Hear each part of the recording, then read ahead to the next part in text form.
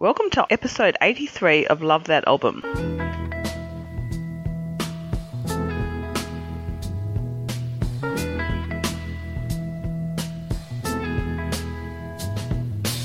The year is 1969, and the pop music scene is full of sounds not conceived only a few years prior. Psychedelic rock, funk, hard rock, and southern soul were all part of the popular landscape. Pop chanteuse Dusty Springfield released her fifth album in March of that year, called Dusty in Memphis, on Atlantic Records with the same rhythm section who'd played for her idol Aretha Franklin. Morris is joined by Shannon Hurley, aka Numbers Girl from the All-Time Top 10 podcast, to discuss a little of the history leading up to the album, as well as their thoughts on the music track by track.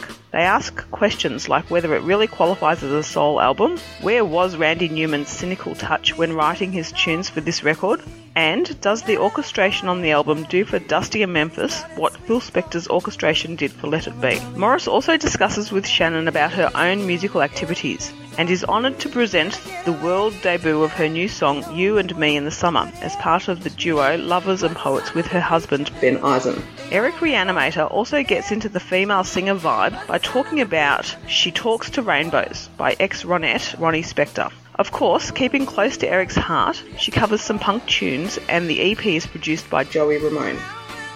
All this and more on episode 83 of Love That Album.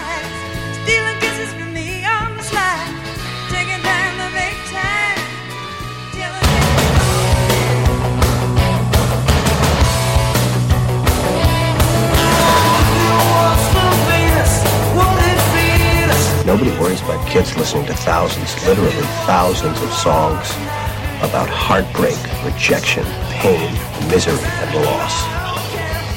Did I listen to pop music because I was miserable? Or was I miserable because I listened to pop music? Well, music is my life, man. What do you want me to do?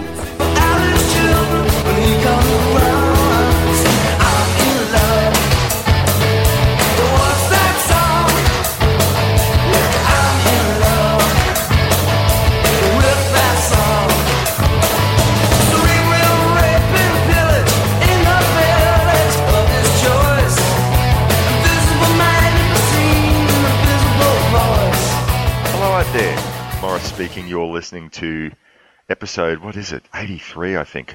Yeah, it is. Episode 83 of the Love That Album podcast. Thank you so much for joining me.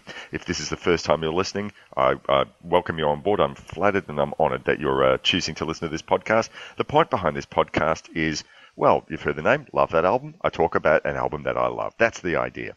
And what I like to do on this show is I like to invite another person, shoot the shit, chew the cud. I don't know. Chew the cud is good. Chew the cud, chew the fat about the album with me, because talking about it by myself, I could not think of anything more boring. So I always like to have a guest on, and I'm very excited because I have a first timer. I love first timers, hopefully a return timer. But this is someone who has a remote connection to the show because her husband has been on the program 3 times. However, she is a person inside herself, and this is, you know her as Numbers Girl. If you've listened to the All-Time Top 10 podcast, we know her as Shannon Hurley. Although I'm doing my best Numbers Girl impression right now. Please do it. Go for it. Do it again. Number 7. Right. You do that so well. It's very good to be here. Thank you so much for having me, Morris. It's completely my honour to have you on the show. Now, for those of you who have not listened to All-Time Top 10, and why aren't you listening to All-Time Top 10? Shannon, the whole purpose of the All-Time Top 10 podcast, Ben goes and counts down top 10 songs about death. Top 10s, and it is Morbid Month on the program. Yes, it is. So I've just listened to the All-Time Top 10 songs about Death Volume 2, but all-time top 10 songs about working in the backyard, all-time top 10 songs about sex, all-time top 10 songs about summer. Summer. I loved that episode. That was one of my favorites. Did you listen to that one? I did. Look, I love songs about summer, so that was a no-brainer. Look, I've listened to about 90% of the shows. I think, when there's an all-time top 10 songs about death metal, well, maybe, not so much. Yeah. I understand. Even those, though, they surprise me. Sometimes I'll tell Ben, look, I don't know if I want to listen to this one. And he'll say, just give it a chance. And I do. And I always come away from it, with a really good heart and like, oh, okay, that was wonderful. I discovered something I didn't know. So, but let's talk a little bit about you, because we've been speaking about Ben and his program. So, but let's talk a little bit about you. So you're a musician in your own right. And I know that at the moment you have both your solo work, but you also do some stuff with Ben in a duo. You call yourselves Lovers and Poets. So tell us a little bit about Lovers and Poets first. Sure. That became a project in 2009 when I was living in Nashville. It originally started with another person. I answered a Craigslist ad for somebody who needed a vocalist and somebody who would be able to help write some songs. And so I became a partner with Brian Talbot in Nashville. Okay. Eventually, we did a few songs together. I had come up with a name. We had some creative differences, and so he let me keep the name.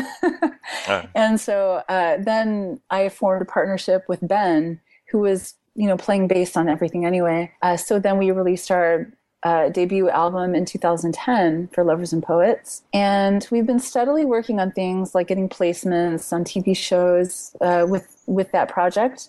Wow. And we're writing stuff for a new album, and we have a few songs that we are in the process of releasing. Right. So. Well, we'll be playing one of those songs in just a few minutes. World premiere! Woohoo! Oh, my podcast got a premiere! Yay! I don't think I've had a premiere song on this show. Wow! So it's truly my honor. And you have some stuff that you've released in your own name as well? Yeah, I have 4 albums in my own name, and then I also do trance top lines for producers around the world.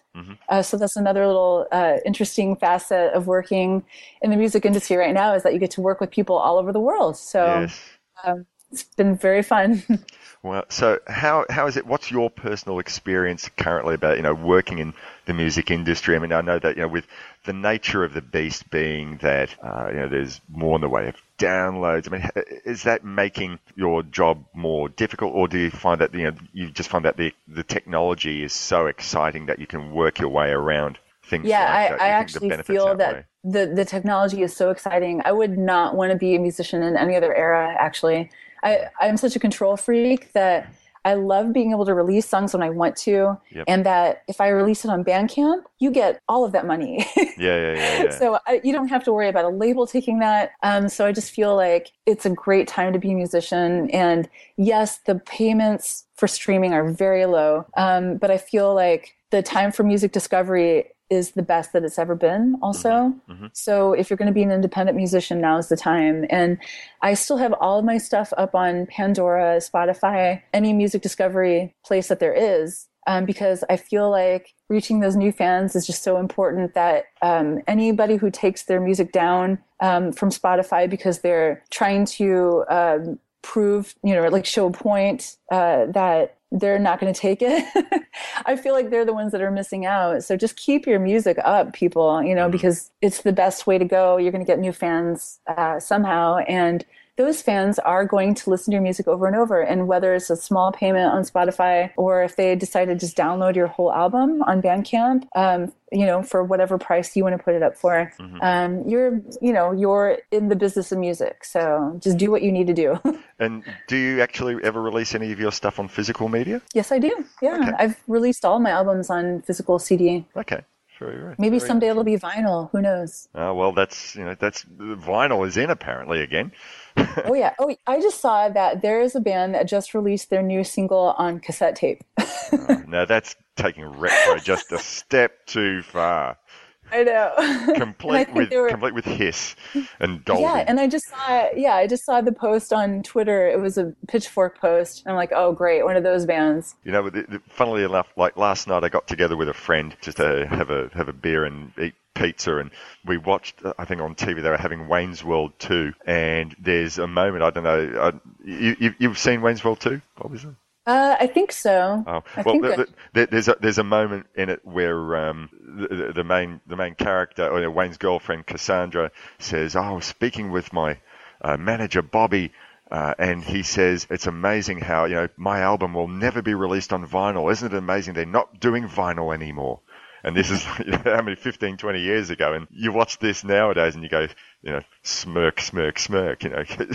It's come back. Exactly. It's come back. Well, isn't it amazing? My songs will never be released on CD. Although, mind you, having said that, I think that the death of the CD has been greatly exaggerated. I like so. Yes, I do. Although, I mean, I have to say that once my 2003 Honda Civic bites the dust and I no longer have a need for CDs, then that may be the time that it happens for me. So. No, I can't ever. I'm known for this. I'm loyal to my CD collection. I mean, I've got that much. I can't afford to not. So I'll always be loyal to the CD. If my CD player dies, I buy another one. That's for as long as it's available. Anyway, look, okay, and there's something about the artwork too, so it's good, So at this stage, we haven't actually sort of mentioned what it is that we're here to talk about. We're going to be discussing an album that came out in March '69, and that is Dusty in Memphis. Now, I know that this is an album that you care for. I heard you mention so on an all-time top 10. So, it is near and dear to my heart. So we're going to be discussing that. That's the focus of this program. And later on in the show, Eric Reanimator is going to join us again for his Album I Love segment. And this time around, he's going to be talking about a very interesting EP. And it's by Ronnie Spector, She of the Ronettes. Discussing. It's only an EP, unfortunately. I hope it's still available out there. But I have vague recollections of actually seeing this one. It's produced by Joey Ramone, and it's called She Talks to Rainbows. She was a bit of a tough gal, so the fact that she's that a lot of these songs are actually covers of punk songs, and in a way that sort of makes sense. But anyway, later on in the show, you'll get to hear what Eric has to say about Ronnie Spector's EP. The little snippets that he plays, they do sound absolutely fantastic. And you get to hear what Eric has to say and put the EP into some sort of historical context. So what we'll do is we'll go to a break. But what we're going to hear in the break is something very, very special. The world premiere on a podcast of the new track from Lovers and Poets, your duet with Ben. So talk to us about this song, You and Me in the Summer. Give us a little bit of a background about it. Well, this song started very organically. We just did it all on Logic. And we just sat around, one day and picked up an acoustic guitar and just started layering instruments. And before we knew it, we had a song that came together very easily. And I just love the feeling that you get, when you think of those summer songs. And so basically it was inspired by Ben's podcast song, the top 10 songs about summer. Right. Okay. So, it's one of the first tracks that we've worked together, before I actually had an idea of the arrangement or anything like that. Usually I come to him and say, okay, can you lay down a bass part? And then I'll just start working on the beats and stuff.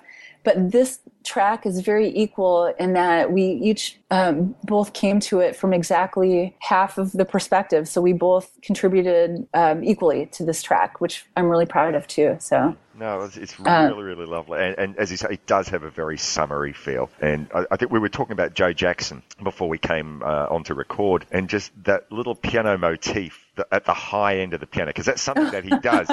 He always plays at the top end of the piano. The first thing I thought was, that sounds like a very Joe Jackson little motif. Oh, wow. I don't know. So his influence crept in somehow.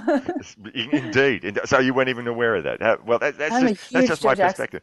I don't know. It just sort of struck me. I'd be interested to know what other people who listen to this, what they think. But it sounds like you hadn't intended that. But anytime I hear something played up at the top end, it just had that JJ feel about it, and I love that. It's wonderful. So it's anyway, you, the listener out there, listen to this, the world premiere. I'm honoured that Shannon has allowed me to play this for you. I hope you dig it, and later on in the show, Shannon will give you some information at the end of the program if you like what you hear, how you can go about ordering the songs. And so afterwards, what we'll do is we'll come back from break and we'll talk a little bit about Dusty in Memphis, or maybe some of the historical context first.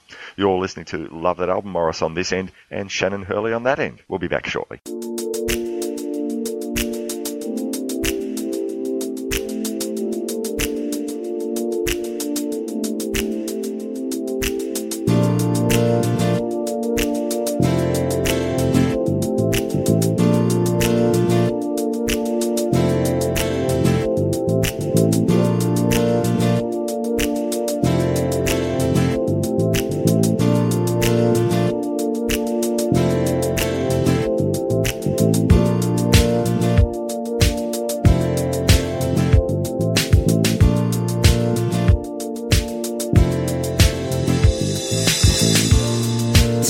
took me dancing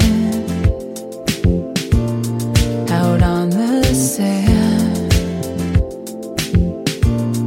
This time it's easy, it's in our hands. It was you and me in the summer, just like another world. It was you and me in the summer, the best I've ever known. Kiss me slowly, the waves come rushing in. As long as you hold me, the days will never end. It was you and me in the summer, just like another world. It was you and me in the summer, the best I've ever known.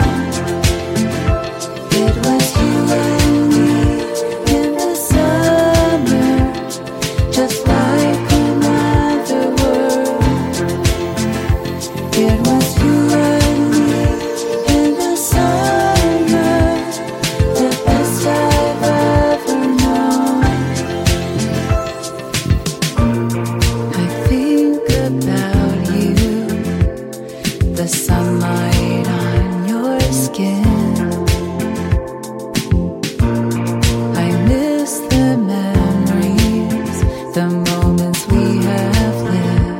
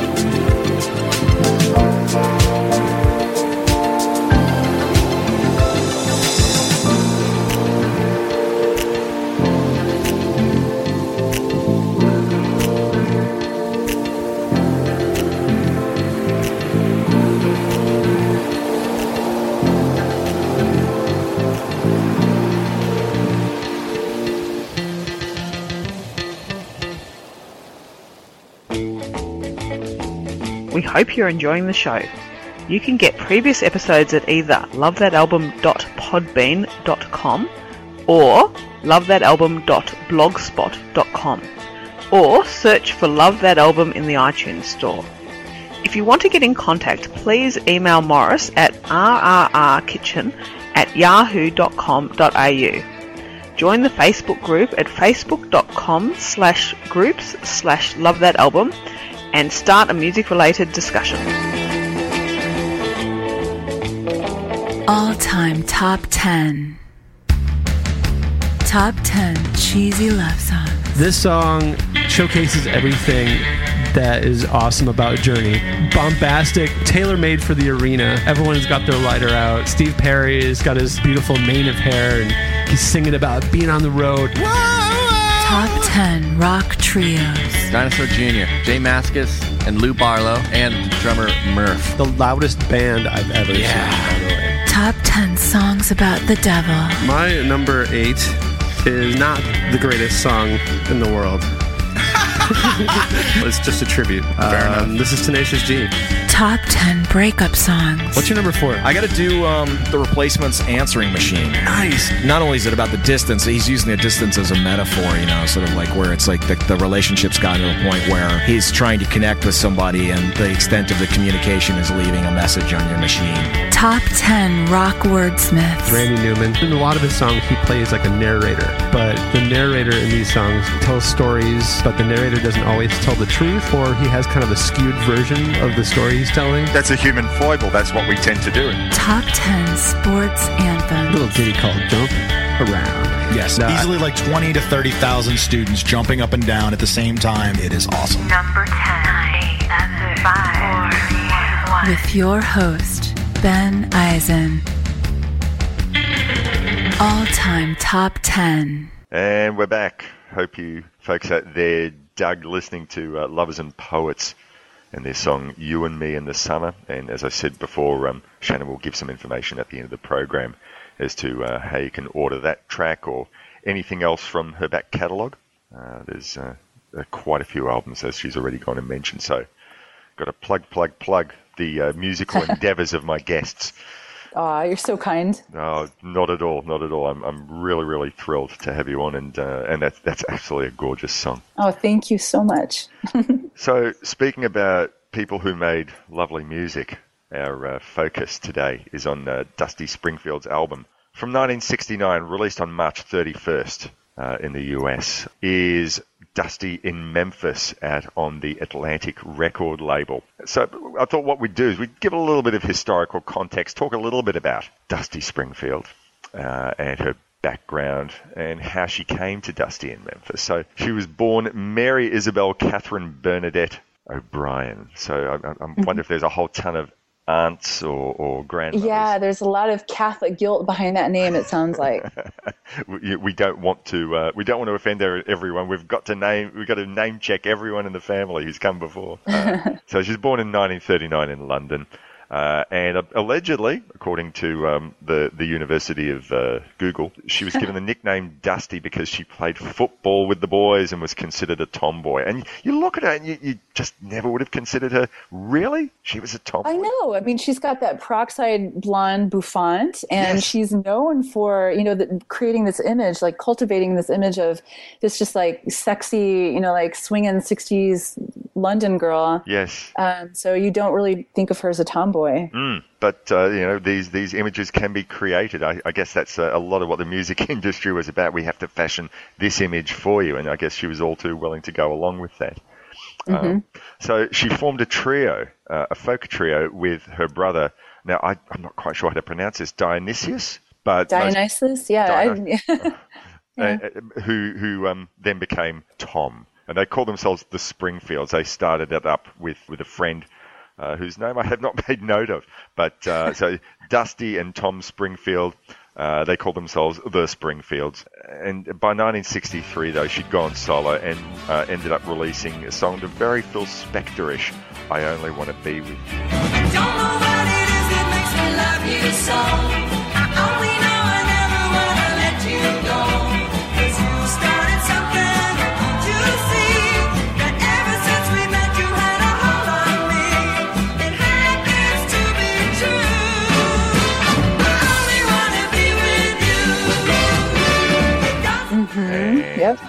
over the next few years. She put out a bunch of very successful singles, including a Burt Bacharach song. And we'll be talking a little bit about Burt Bacharach later on in the show. Oh, I love Burt Bacharach and Hal David. Indeed, they hand in glove. Songs like Wishing and Hoping and I Just Don't Know What to Do With Myself. And where it becomes interesting for this show, discussing about Dusty, was in 1965 she did a program bringing Motown music to England via a TV show she did called The Sounds of Motown, which even had the Funk Brothers and Martha Reeves and the Vandellas backing her up on the program. That's crazy. It is. So it's sort of interesting that she ended up recording this album for Atlantic rather than for Motown. Yes, yeah. If she had gone and recorded the album for Motown, we would have been hearing it called Dusty in Detroit. The D&D thing, it sort of makes a little bit more sense. By 1968 or 1969, pop music was going through a very different way to what Dusty Springfield was doing. And I've taken a note of a few albums that came out on the very same day that Dusty... what do you have on your list? Okay, so look, I admit I'm being very selective because there were some other albums there that, this goes against the grain of what was going on in 1969 too. But the few that I chose to sort of contrast with what she was doing there was James Brown's Say It Loud, I'm Black and I'm Proud.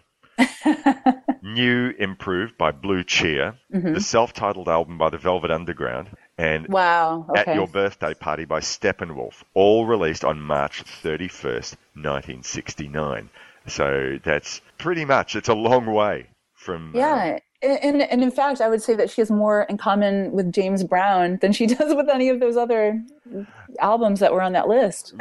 Well, yeah, in a way, I guess, because she's going for the soul feel, but in a way, it's still a long way from what James Brown's version of soul was from what she ended up with on this album. And I know part of what I want to discuss with you is how much of this album really sort of fits the criteria of at least Southern soul and the what the band was doing in Memphis.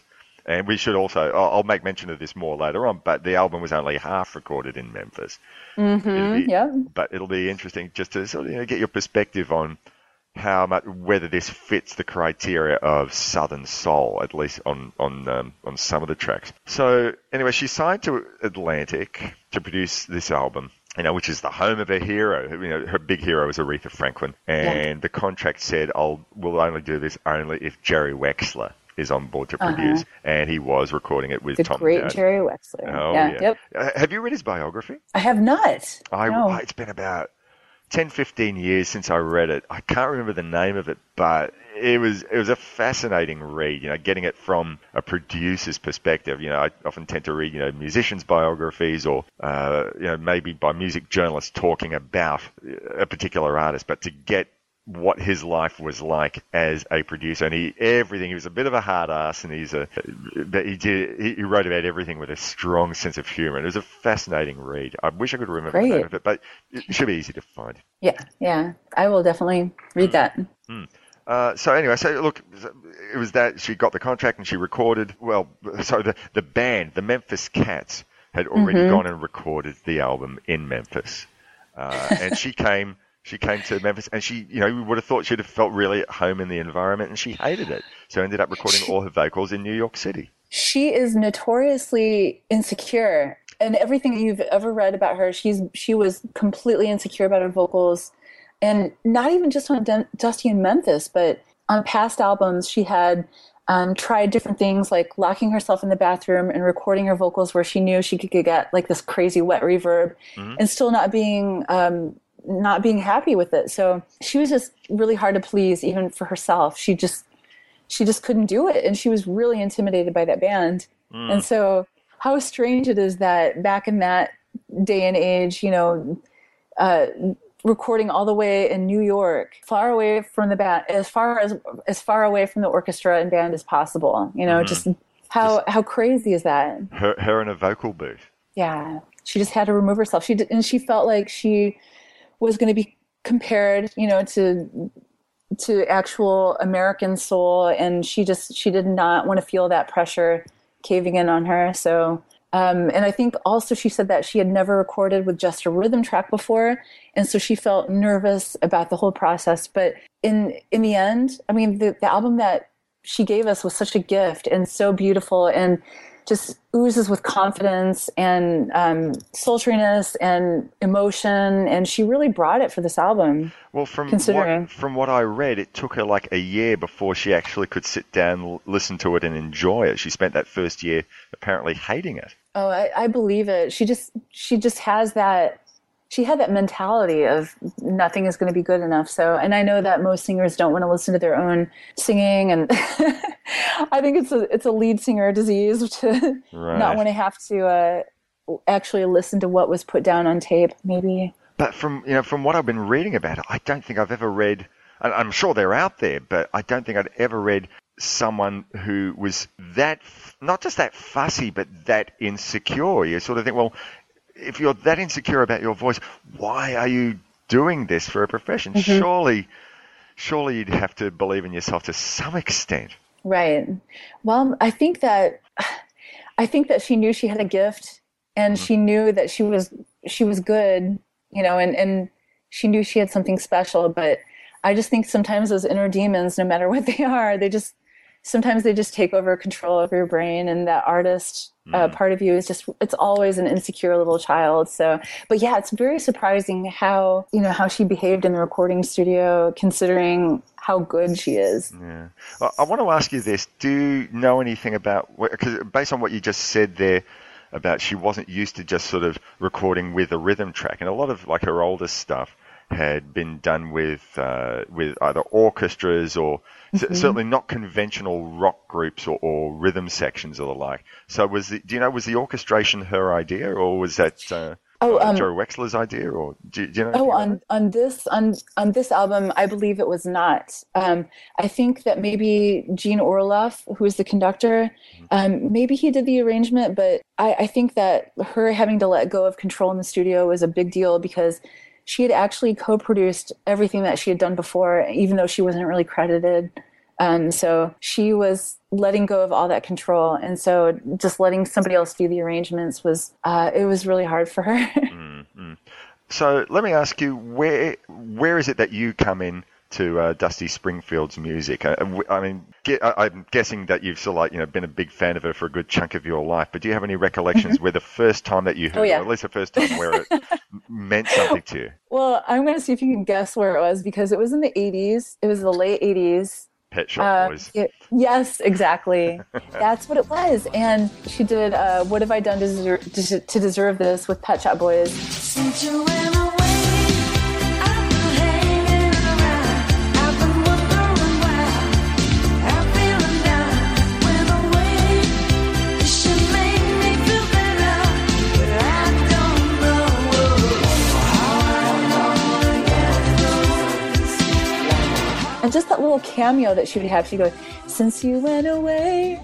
So that little part, and I was like, who is this wonderful singer with this smoky voice? And so then I've always kept, I've always known her name, and I knew that she sang that song. I guess maybe on the radio, I had heard things probably like I Only Want to Be With You. But then, when Pulp Fiction came out, I was living in England at the time, and my flatmate had the soundtrack, and so I heard Son of a Preacher Man for the first time. So that was my real introduction to Dusty Springfield. Then I had to work backwards, and I started getting, like her greatest hits, and I think I had that for a long time.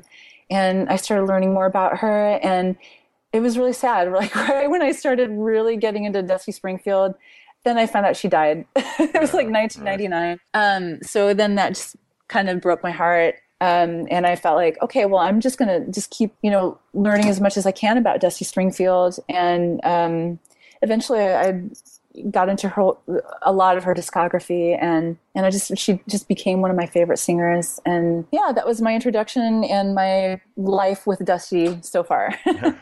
Nice. Look, I tend to think a lot of what one can think about this record will depend on where you sort of sit on orchestration.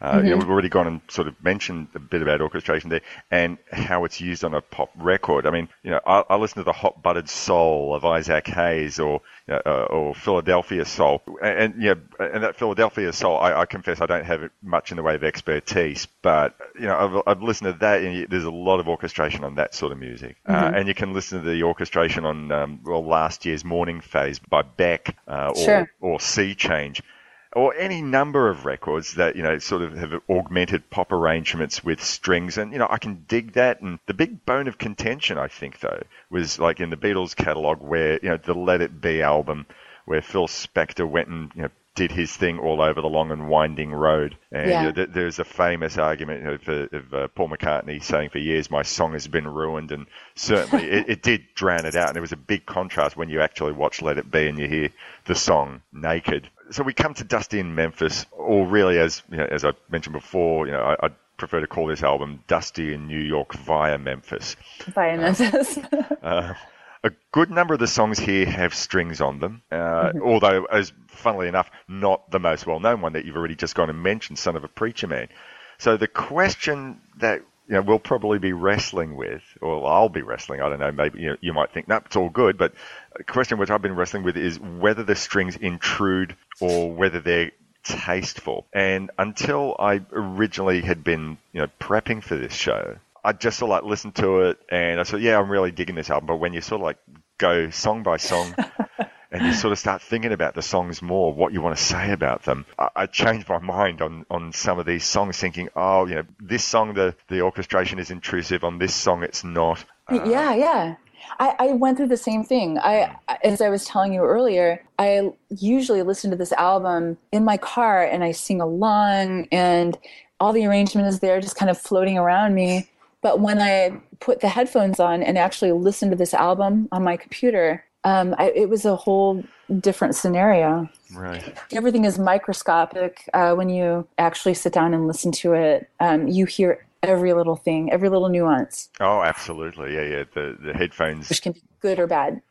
Well, yeah. The album, even though there's some songs by Burt Bacharach on this album, but even if you didn't look at the songwriting credits, that is Burt Bacharach influence. Even the non-Bacharach songs, which is why I also sort of came to the whole question about, is this really a Southern soul sort of album? And I guess part of the problem is that that's how the album was being sold to potential listeners of the album. Yeah, Dusty in Memphis, and this is out on Atlantic, and I believe that I think prior to this, she'd recorded 4 albums, and by the time she'd released her previous album, she wasn't necessarily doing so well. I think she'd from what I read, she'd been going back to playing working men's clubs and cabarets and stuff like that, and she wanted that credibility. So recording with Atlantic seemed like a good idea. Oh yeah, and it was this was the album that was going to revive her career and just make her credible with that genre. But it didn't do that, did it? No, it flopped. But in more than one respect, we could say that this album was her Pet Sounds, because when Pet Sounds came out, it went nowhere. It was different to what had come before, and yet not. Yeah. And there are some people say, Pet Sounds is not really a rock album, and this Dusty in Memphis, you could argue, is it really a soul album? Of course, mind you, in both cases, you could argue, does it matter? Well, and in the argument of, is this a soul record? When you look at the songwriters on it, I mean, these are a lot of these are, people that wrote, like Brill Building songs, or, like they're out in California and they're people that were writing songs for movies and things like that. But I believe that it is a soul record because her performance is what makes it a soul record. Because I feel like a great song is a great song, and it can be translated into different genres. But just the touches that the Memphis Cats put on it, and her delivery, I feel that's what makes it a soul album. So I would argue that this is definitely a Southern soul album. Mm-hmm. Okay, all right. Well, what we're going to do now is we're going to go to a quick break and listen to Eric Reanimator's Album I Love segment. He's going to be talking, as I mentioned earlier on, about Ronnie Spector's EP, I think from 1998, called She Talks to Rainbows.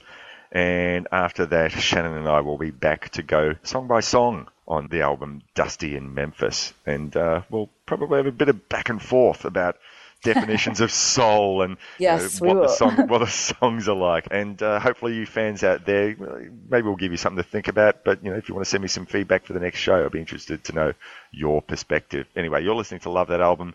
Morris on this end, Shannon on that end. And we'll be back shortly. Take it away, Eric, the orchestra leader. I want two, three, four.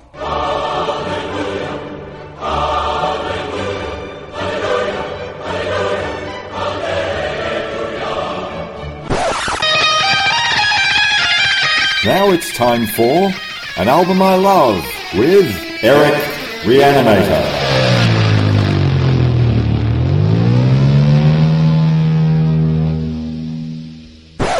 La-dee-dee, 1, 2, 3, Eric the Reanimator.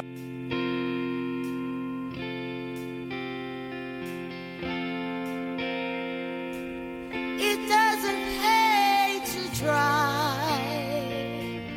All the smart girls know why. It doesn't mean I didn't try. I just never know why. It's because I'm all alone. Ooh, baby, you're not at home. And when I'm on, big deal, I'm still alone.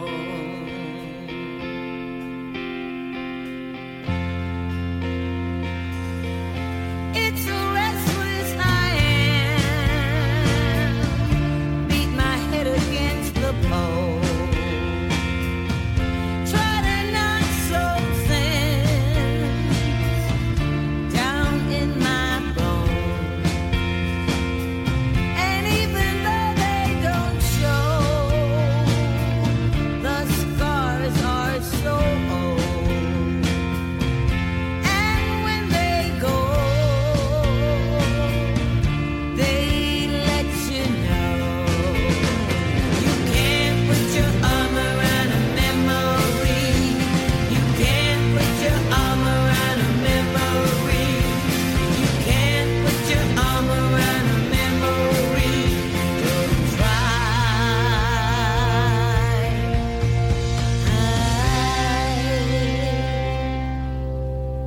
Don't try.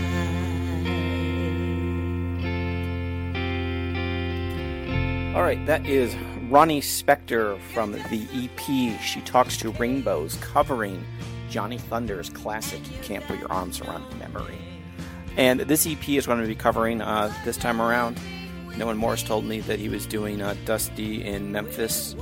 I was thinking, great female voices in bands. I thought about doing a band called Insane Jane, but I don't actually have any of their music anymore. At least I can't put my hands on it at the moment.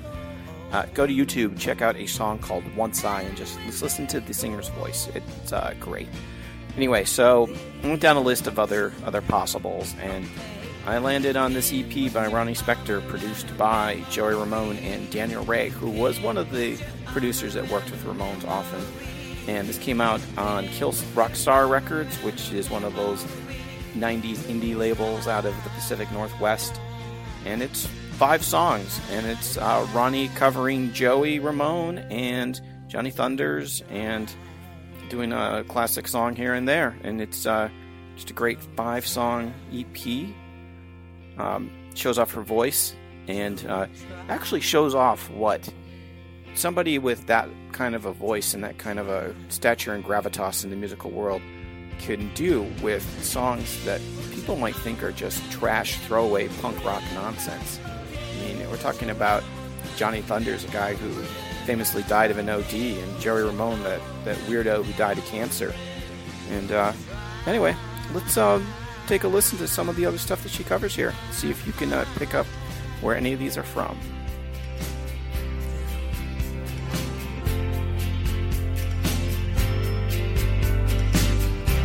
Well, it's been building up inside of me for, I don't know how long.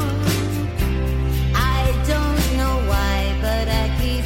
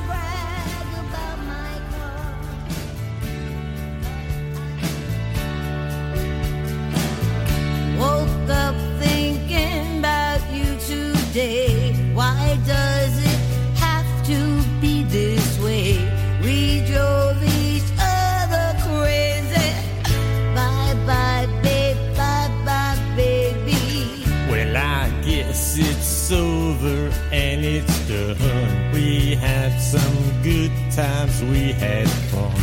We drove each other crazy. I'll always love you. Bye bye, baby. Baby, bye bye.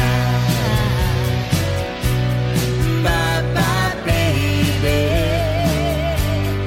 Don't you cry. Bye bye, baby. Baby, bye bye. So yeah, it's 5 tunes, but that's really all you need. If you don't know Ronnie outside of maybe the big hits from the Ronettes era, you know, this is a good place to check it out. If you are, for some reason, not down with in any way supporting Phil Spector, considering what's become of his life, yeah, this is maybe where you should turn to check out Ronnie Spector. And if you want to hear more of her, those classic Ronette songs are out there.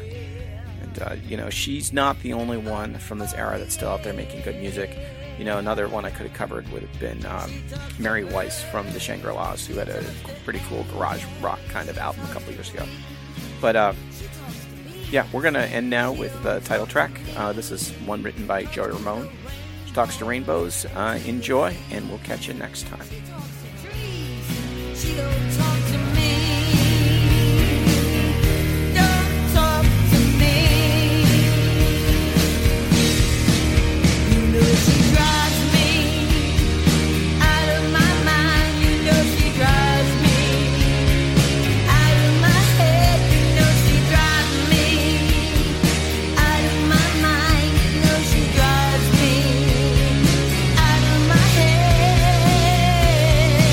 She talks to birds, she talks to angels, she talks to trees, she talks to bees. She don't talk to me, talks to the rainbows and to the seas. She talks to trees, she don't talk to me.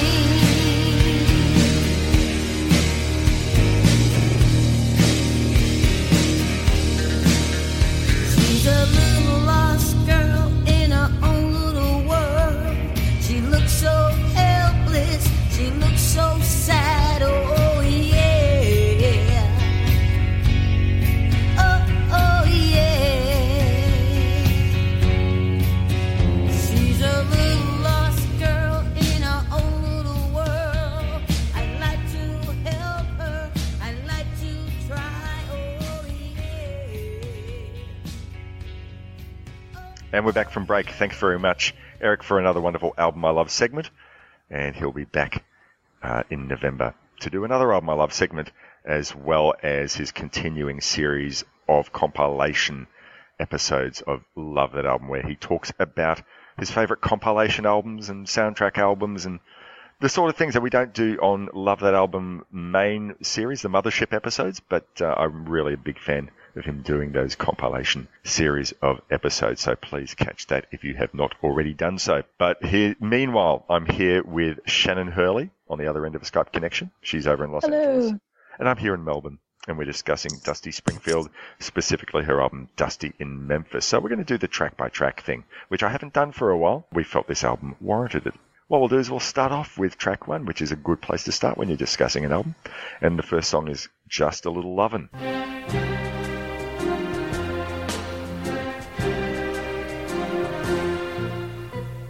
Just a little loving early in the morning beats a cup of coffee for starting off the day.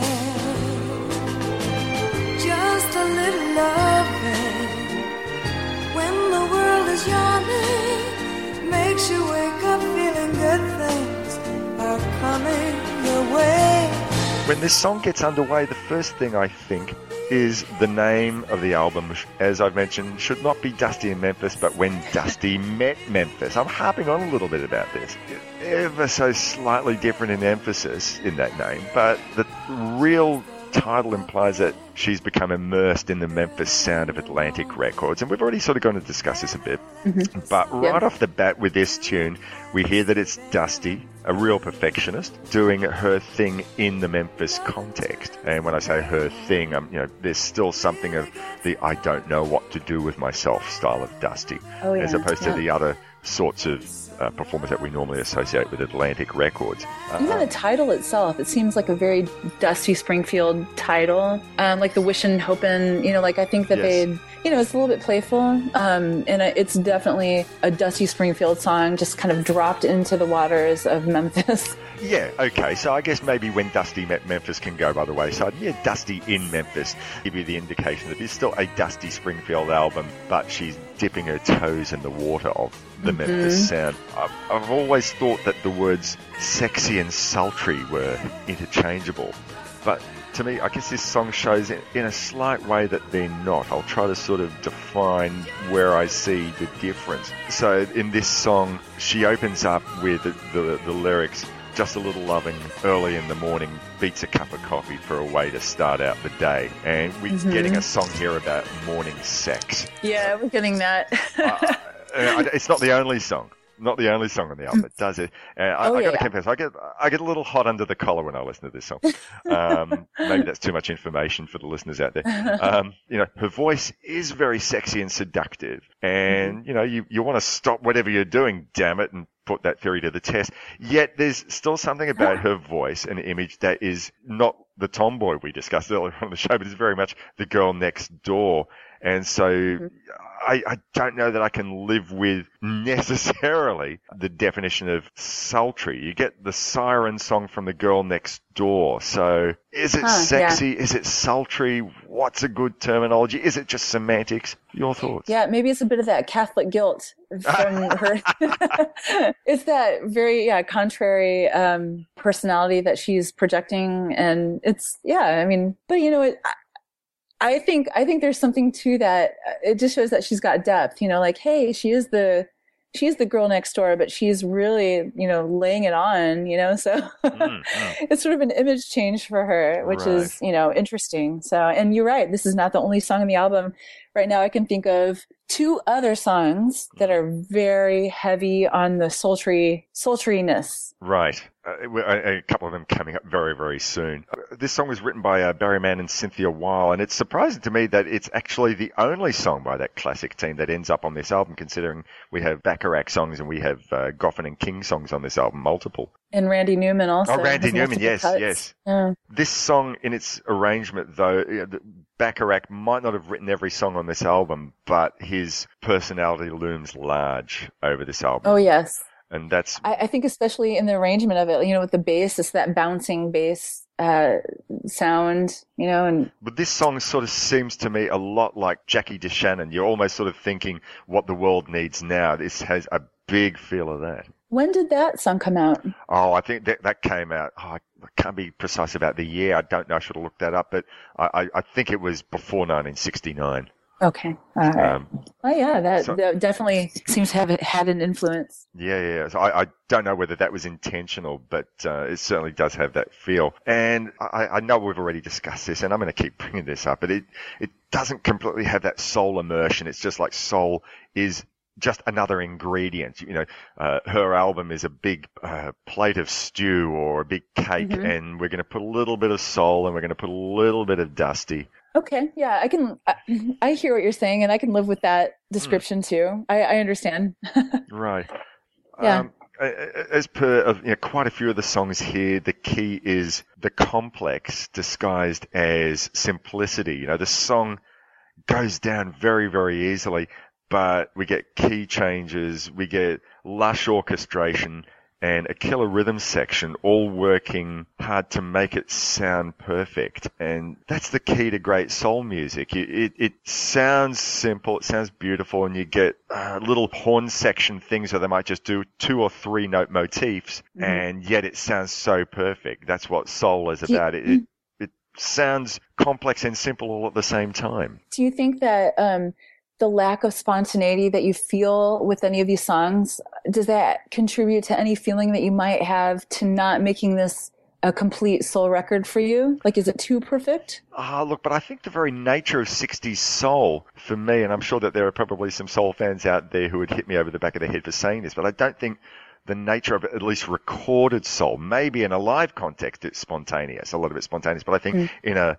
recorded setting, a lot of it, I'm sure every note, apart from, maybe if a guitarist is doing a solo or something like that, but those horn arrangements, they have to be stuck to. The guitar work, it has to be stuck to. Maybe the vocalist, he or she can scat or do something all over the place. Also, can we talk about the backing vocalist? Please, yes. Yeah. Oh, they're going to come up. Yeah, the Sweet Inspiration.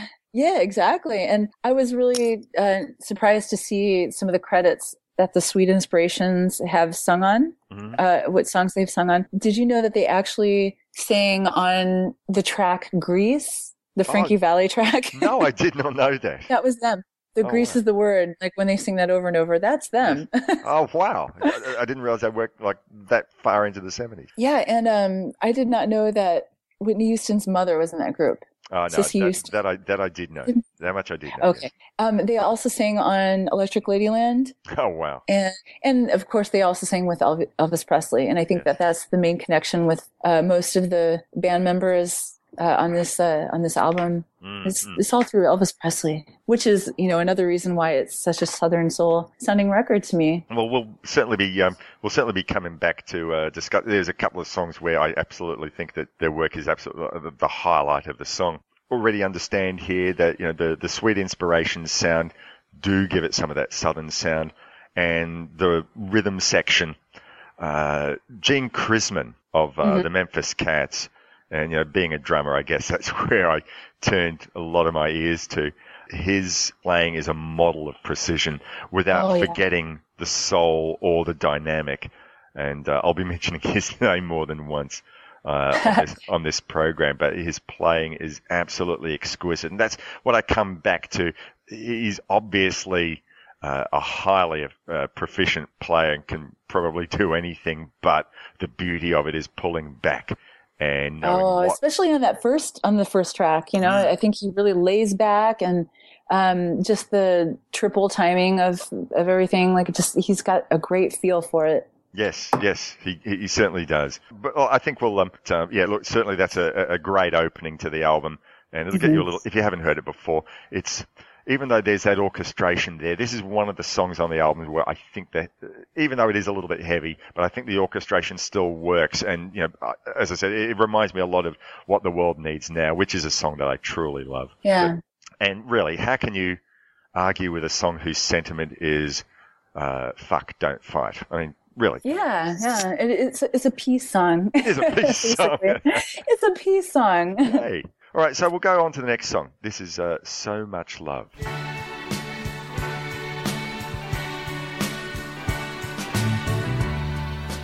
In the midst of all my darkness, baby, came along to guide me. You took pity on a lonely girl when you said you'd stand beside. I'll never forget you for what you've done. I'll never turn my back on you for anyone.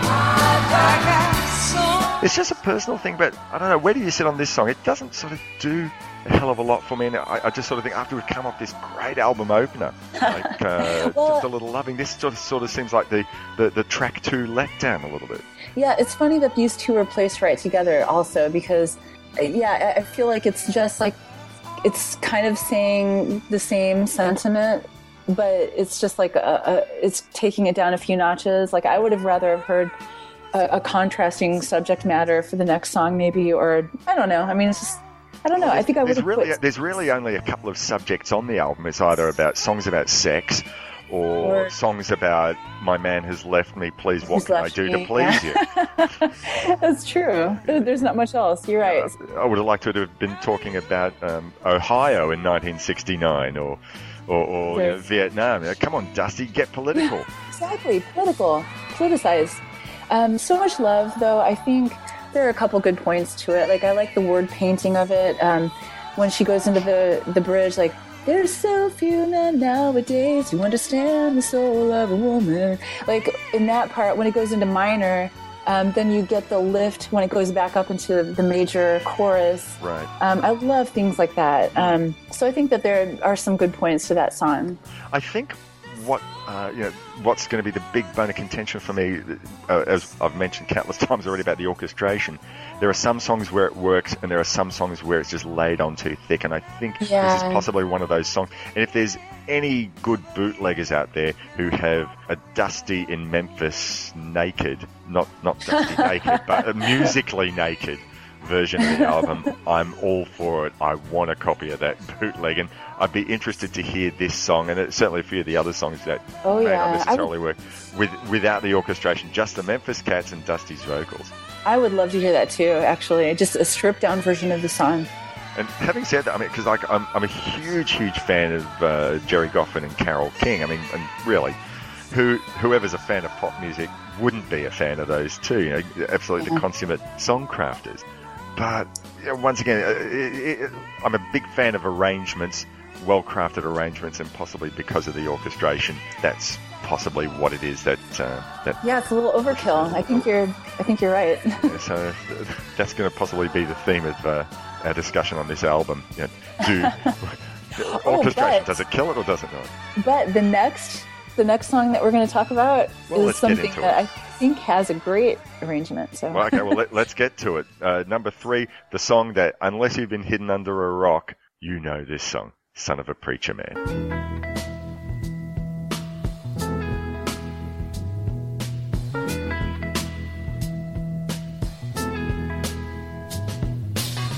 Billy Ray was the preacher's son, and when his daddy would visit, he'd come along. When they gathered around and started talking, that's when Billy would take me walking. Out through the backyard we go walking.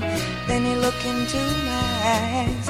Lord knows to my surprise, the only one who could ever reach me was the son of a preacher man. So we're at the big hit single. Actually, I didn't do my research to sort of find out, even though the album didn't do well, how did this song do? Did this song do well as a single? I have absolutely no idea. I guess I could look it up on Wikipedia to see what the highest chart position is, but it's been around. But Quentin Tarantino, he's a fan of sort of the more underground things to put in his soundtracks to his movies, and so knowing him, I wouldn't be surprised that if this song maybe it didn't chart very well at all because Quentin Tarantino put it in his movie. Oh, here we go. Wait a minute. This song was far from obscure even at the time when he included it in Pulp Fiction. It's true. It's true.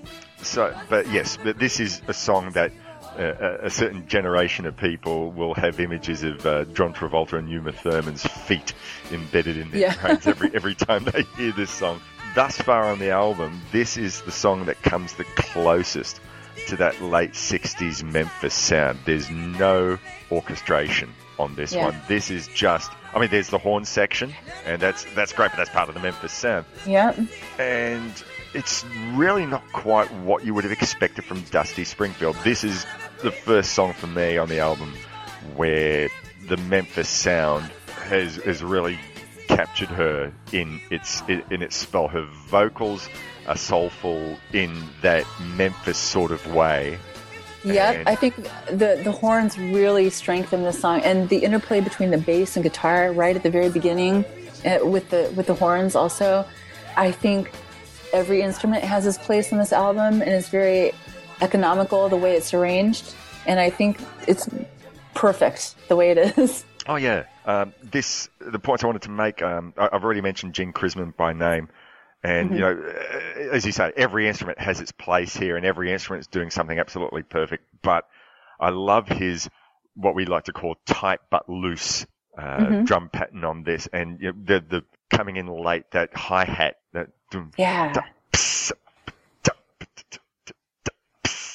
Just that, I'm sorry, listeners, if that sounded shitty coming through crappy headphones there, but you know what I'm talking about. The arrangement, the brilliant ascension to the chorus of the horn section, and its clever use in the chorus. It just seems to be, it's working as a call and response with Yep. with Dusty's voice. The only one who could ever reach me. Ba ba was the son of a preacher man. I love a good call and response in a song. Oh yeah, and then even then, like the Sweet Inspirations answering the call of "Was the Son of a Preacher Man." Yes. Like I just love, I love everything about the song, which was written by somebody named John Hurley, which is no relation to me, and Ronnie Wilkins. So you can't go claiming any royalties on that one. Just, Cannot. Nope. damn shame. So yeah, once again, it's all very simple sounding, and that's once again the beauty of great soul. It's all simple building blocks, just everything put in the right place, and of course, it's another song about sex. Mm-hmm. Yep. It seems to be a soul obsession. I mean, I wonder if, whatever put that in my mind was, watching all those years ago, watching The Commitments and listening to Jimmy Rabbit say, soul, it's the sound of the factory, but it's also the sound of sex. Yep. Got me That's me right. thinking about, the only one who could ever reach her was the son of a preacher man. And Yeah, just we like know the illicitness of it, just like I love the story that it just paints in your mind about this woman telling you about like this is the only person, like just there's just so many layers to the song when you think about it. Just so many reasons why it's so wrong and so right. Yeah, I know. More so right. More of that Catholic guilt coming Yes. on. But, So, all right, let's go on to the next song on the album. This is I Don't Want to Hear It Anymore. In my neighborhood, we don't live so good. The rooms are small and the buildings made of wood. I hear the neighbors talking about you and me. I guess I heard it all, 'cause the talk is loud and the walls are much too thin. This is a devastating song. I hear this and I want to cry my eyes out. It's an amazing breakup song, and it's that moment when you first realize that you are not meant to be with the person that you were with. Mm-hmm. But doesn't it seem unusual to you that this is a song that's written by Randy Newman? Because Yes, we know it's very we know strange. We know of Randy Newman, the man who eventually became the songwriter who wrote these very cynical songs about the American way of life. He's a blackly comic songwriter. Wrote Sail Away, the man who wrote Sail Away, the man who wrote Political Science, the man who wrote Short People, and he's written a song here, I Don't Want to Hear It Anymore. It goes to show in a way that he's brilliant in that he could write a song to order, because I don't imagine that this was in his natural wheelhouse. Someone said, No. Randy, can you write us a song that evokes this image? Sure, go ahead, no worries. He's To me, a working songwriter. Yeah, that's to me that is the mark of a wonderful songwriter, is that they are able to just write a song for somebody else to sing, and it totally takes on a new character, and he erases himself from the bottom line. Like you would not know that this is a Randy Newman song, and I think that's what makes it great. But of course, he's from music royalty, with his father and his uncles, being Hollywood film music writing royalty. Of course, he rebelled by going into rock and roll and pop, although it might be... Well, what was it? His dad wrote the fanfare theme.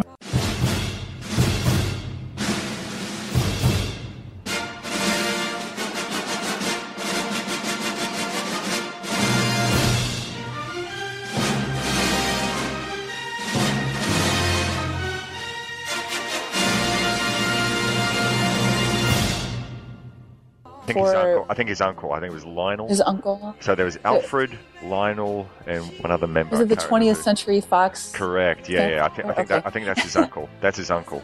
But Yeah, and then Thomas Newman, his brother, is a huge composer also, and he did like the James Bond. Like he does James Bond scores and things like that. Wow. Holy Yeah. moly. I didn't know that.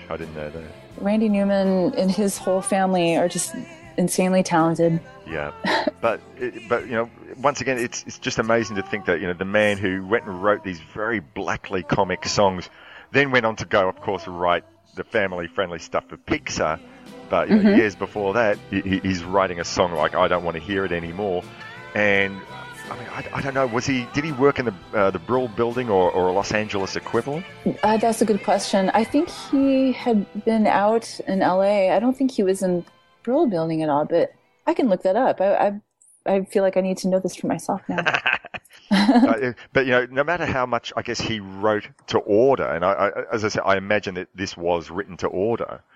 I can't imagine that this is something he would be including in a live set in at any stage of his career. Oh, here's a song that I wrote for Dusty Springfield. I can't imagine this coming out of his mouth. Yeah, absolutely. And that's, again, and he's got another cut on this album, which again, I say, I can't believe that he wrote this song. Yeah.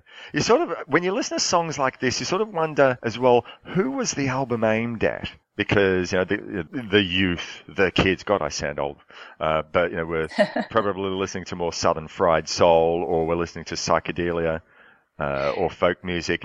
And this is very much a grown-ups album, but were they listening to Atlantic? And I guess that's possibly, I wonder if it's because they didn't know who they were going to market this album to, with songs like I Don't Want to Hear It Anymore. Whether that's a good question. Yeah, I think maybe they were trying to mainstream this album so that it would get a lot of people interested in it. I would say a slightly older crowd, judging by the subject matter of the whole album. I would say that they were probably going for a slightly older adult crowd that would, like things like pop and soul. Yeah, maybe that's where it failed, is that it was not able to reach all the audiences that it needed to. So this is another. I don't think that there's excessive orchestration on this, although it does sort of crop up, I think, on the choruses, and then they pull it back a lot for the verses. This is one of those people are gossiping about us and say we're not good for each other type songs, and I'm a big fan of that sort of thing. But yeah, you're not a big fan of that. No, I am a big fan of it. I'm a big fan when it's done well. Oh, and the Sweet Inspirations with their little echoing of the gossip, right. Is also kind of gets to me too. It's really, yeah. It's almost like the I think chorus of something about this song, which can be said about quite a lot of the songs on this album, is the dynamic, is the melodrama. And this certainly does fit, if this were a TV show, it'd be General Hospital. Oh, yeah. It's a definite soap opera song. Yeah. For sure. And maybe it makes you feel good that it's happening to this character, someone else rather than you. Like, it just makes you feel like, or if you're in it, I don't know if you even want to listen to the song if you're actually going through a breakup. No. But I think one thing that Randy Newman did very cleverly in the writing of this song is, unlike a song where, they say, right, well, people are gossiping about us and say we're no good for each other, the normal tack would be to take, but I'm going to love you anyway. But the tack he takes in here is he does paint this very dark picture, where she sings, because the talk just never ends and the heartache soon begins. The talk is so loud and the walls are much too thin. And he's really gone and painted this picture of the physical location. There's someone there on the wrong side of the tracks. And it's all very depressing. You're right, it is heartbreaking. But he goes and takes this well-worn theme and he does something in his writing that's a little bit different to the normal sort of we're not meant for each other type of... Oh, and by the way, Randy Newman was born in L.A. I think, to my knowledge, he's always been out in L.A. And I think that he had been selling songs out here in L.A., so I don't know that he ever even went to New York. Right. But was it ever like an LA equivalent of the Brill Building? No, it doesn't. I'm looking at his Wikipedia page and it doesn't seem to be saying anything about where he was doing his song selling. Okay. So there's a lot of information that's left out. Right. All right, well, let's move on to the next song on the album, which is a King Goffin song, and I think possibly my favorite song on the album. This is Don't Forget About Me.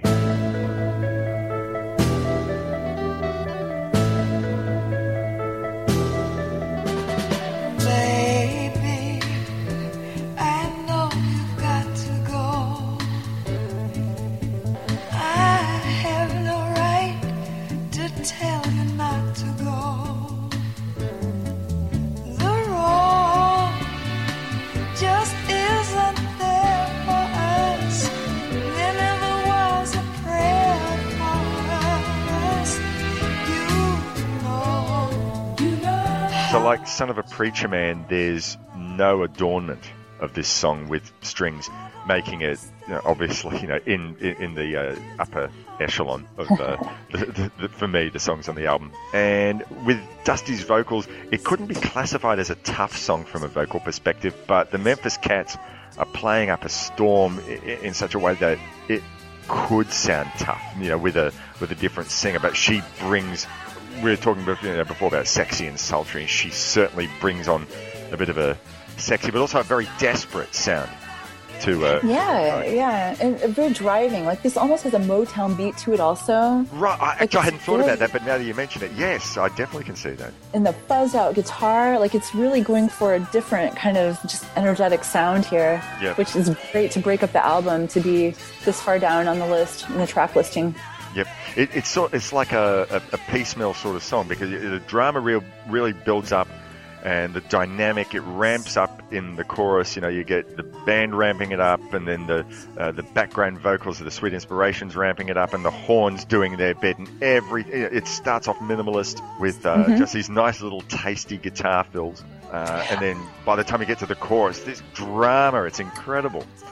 I don't know how you feel about this, but I like the way that she sings that verse so happy and upbeat, even though the lyrics that she's singing are just so, just like, you're not here anymore. And, like, it's a total contradiction of how the energy and the emotion that she's singing it with. And she sounds like she's smiling as she's singing it. So I confess I hadn't sort of thought about that, but I've gone and discussed this, I think, with quite a few of the guests on the show before. I love a song where there's a contrast between the melody and the lyric, or in this case, between the delivery of the lyric and the lyric's intention. Because, she's saying, don't you forget about me, but if, what you're saying is right, that she's saying it with a smile on her face, then that's... Yeah, and she seems like she's keeping herself busy, and she's frantic, and she's, running for the bus or the cab, and she's got a show that, she's got to get to on time. So it sounds like she's doing a good job of, getting over this guy. But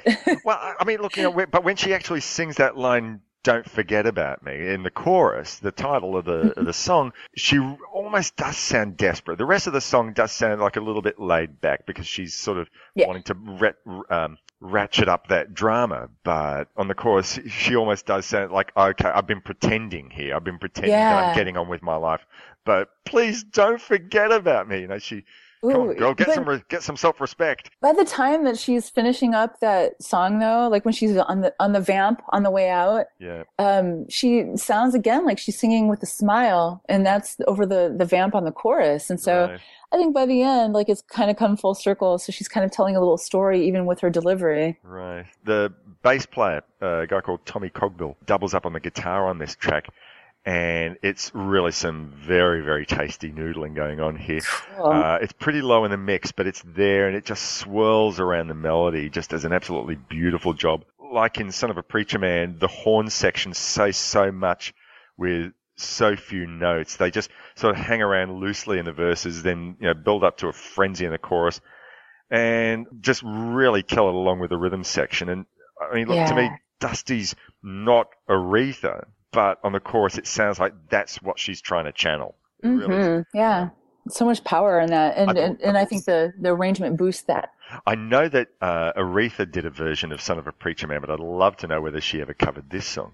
Ooh, that's a good... I'd love to hear that. Yeah, Aretha, if you're listening to this show, please get in contact. But she'll be right on that. Yeah, I'm sure she will. Get her people to talk to my people. But yeah, it's also another case of all these simple building blocks combining to make something so powerful. And that really is the essence of great 60s soul. All right, let's talk about another sex song. This is Breakfast in Bed.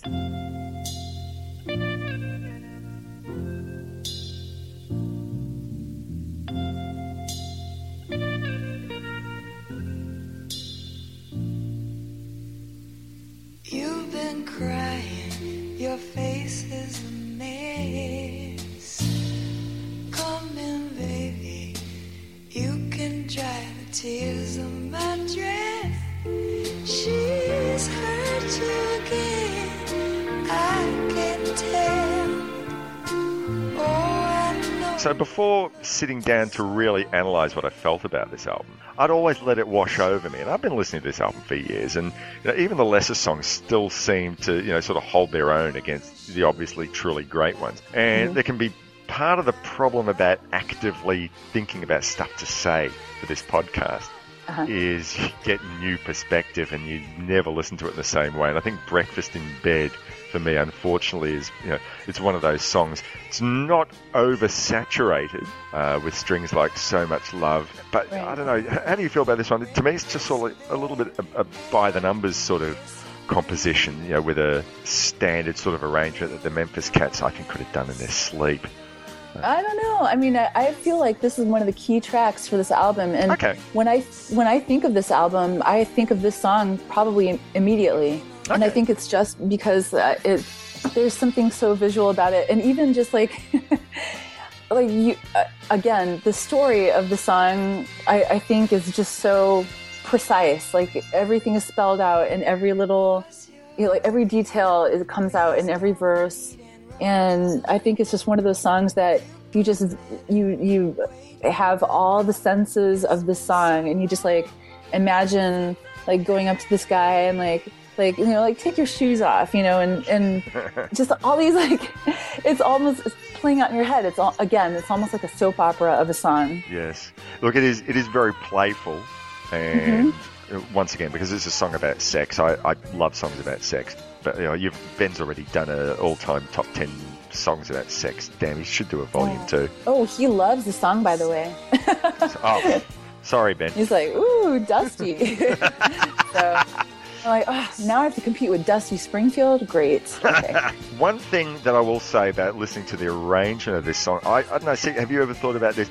The horn motif in this song sounds like it's ripped off right out of Soul Man. Oh, really? I was going to say I could see Midnight Hour. Yeah, okay. Well, Soulmate, okay. it's ba ba ba. Okay. Early in the morning for me. Ba ba ba. I guess Soul Man is a bit far.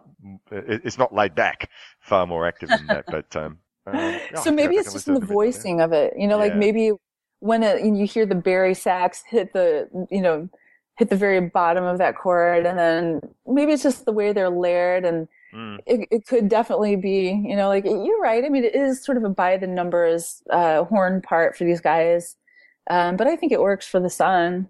No, I was actually saying it was more like a by the numbers composition. I actually thought that horn section was probably, for me, the most interesting thing about it. Oh, it was the most interesting thing. Okay, yeah. I think the horns on this part, they do shine on the song. So I have no argument with that. Okay, so let's go on to the next track on the album. This is Just One Smile. It's the next Randy Newman composition.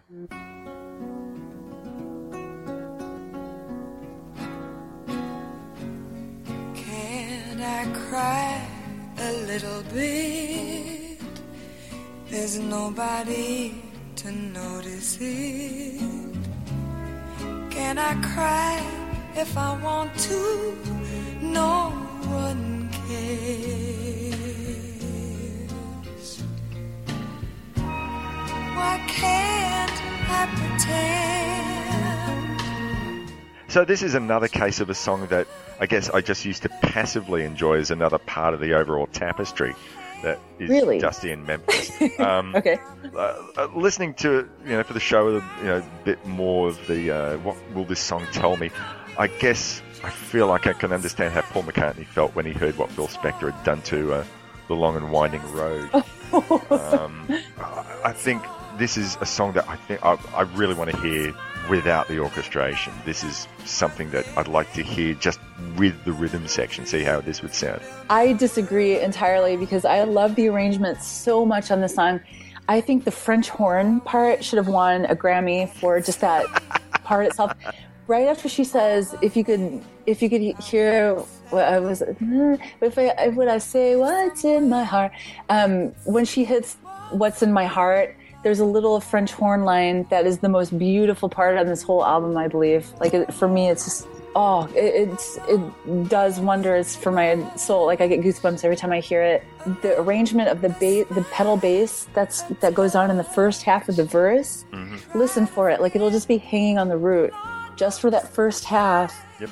And you feel like everything else is soaring all around it. I think it's, I love the arrangement on this one. So if I never heard Dusty in Memphis naked for this track, I'd be happy. Let me keep the arrangement. Okay.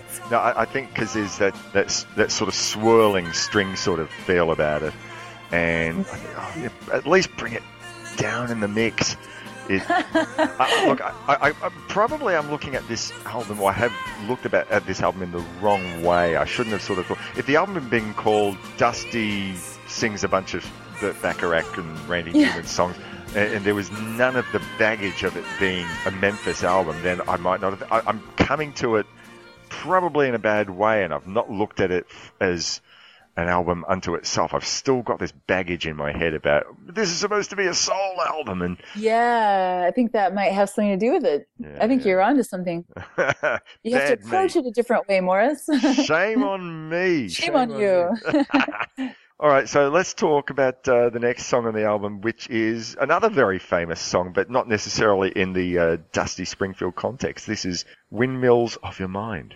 Round like a circle in a spiral, like a wheel within a wheel, never ending or beginning, on an ever spinning reel, like a snowball down a mountain or a carnival balloon, like a carousel that's turning, running rings around the moon, like a clock whose hands are sweeping past the minutes of its face, and the world is like an apple. I confess, I haven't seen the Thomas Crown Affair. Have you?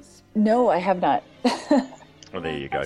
But that's where this song had a life independent of this album. And really, I guess the song has a life independent of the film because, everyone knows Windmills of Your Mind. Although I think possibly the first time I heard it, I might have been a kid. It was done as a very fast sort of funny thing on the Muppet Show. Oh, really? Yeah, there was I've got to look that up. I seem to have a vague recollection of that being the first time I heard it. But I think... I hadn't heard of this song until I discovered this album. Oh, really? So I was a newbie, yeah. So you haven't heard the Petula Clark version? No, I had never heard that. Right. I still don't know it. Oh, you look that up. I think it was originally sung by a fellow called Noel Harrison.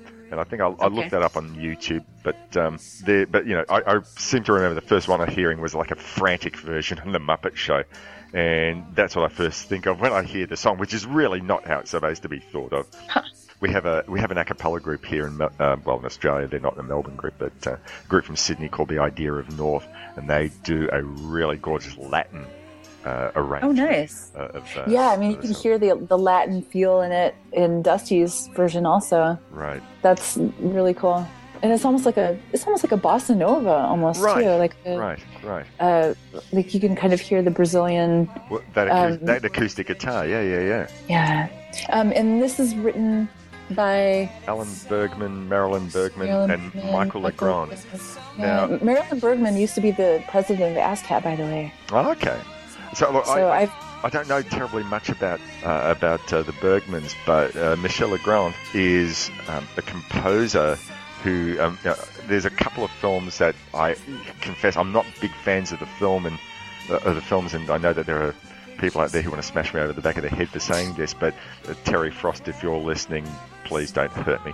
But the films The Umbrellas of Cherbourg and The Young Girls of Rochefort, a couple of French films from the 60s that Michel Legrand went and wrote the music for. And even though I don't care for the film so much, but his music is absolutely exquisite. And wow. You should check those films out, if only for the music. I mean, look, the music, the films themselves might do something for you. I know I'm in a very small minority, but one thing I will never argue is against the songs. And Michel Legrand is an absolutely incredible composer. So the fact that he's associated with this gives me great source of happiness. And this is a beautiful song. Well, I've heard his name before, so I will have to look up some of his other works. It sounds great. You'll certainly do well with those songs. I think part of what sort of, I guess, put me off, I think it was in The Young Girls of Rochefort. I'd sort of heard it had this reputation like it was a big dance film, and it actually has an actor called George Chakiris, who was most famous I think, for playing. He was in West Side Story. Oh, yes, that's how I know that name. As Bernardo, the leader of the Sharks. So I was expecting, wow, it's going to have, and it has Gene Kelly. So you think, oh, wow, it's going to have this incredible choreography. And choreography was no choreography. It just never seems to take off the ground. It's certainly not in the West Side Story league. But, look, I'm going to stop digging my own hole, because I'm sure there are people out there who are listening to this and thinking, you're a moron. What do you know about great films? But anyway, the point I wanted to make was that Michel Legrand wrote the scores for those two films, and I'm wondering whether he was responsible for the melody of this. But it's certainly beautiful. He does a great job. But once again, I guess because of the whole soul thing in context, this is those Memphis Cats probably were great musicians that they could do anything. They probably say, well, don't play too soul. For this. Yeah, this was sort of a departure from that. I like how close mic'd Dusty's voice is in this song. Yes. Which I hadn't really noticed before until I put on the headphones and really listened. And also the guitar, like you can just hear every little knock and every little time the fingers go past the strings. So I think that's a clever production choice. Yes. Very intimate sounding. All right, let's have a move on to the next song on the album. This is In the Land of Make Believe, a Burt Bacharach, Hal David composition.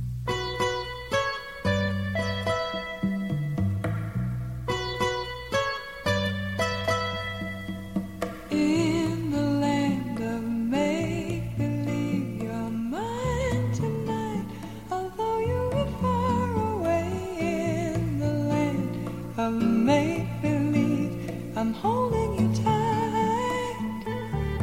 The silver moon is shining above, and there's love. This is a song that I think the album owes a lot stylistically to. And in one way, it's very much, your typical Burt Bacharach, Hal David style of composition. But yet in the arrangement, I think this is one of the few moments where they decided to acquiesce to what else was going on around them at the time, because this is a song with the sitar. And if the album had come out 7 or 8 years later, they wouldn't have thought, wow, this song would work really nicely with a sitar. It's like, well, what are the kids doing? How can we make this work?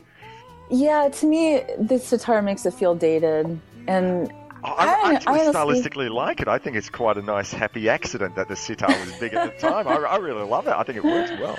It definitely dates it. And I have to say that this is actually my least favorite song on the proper album. Okay.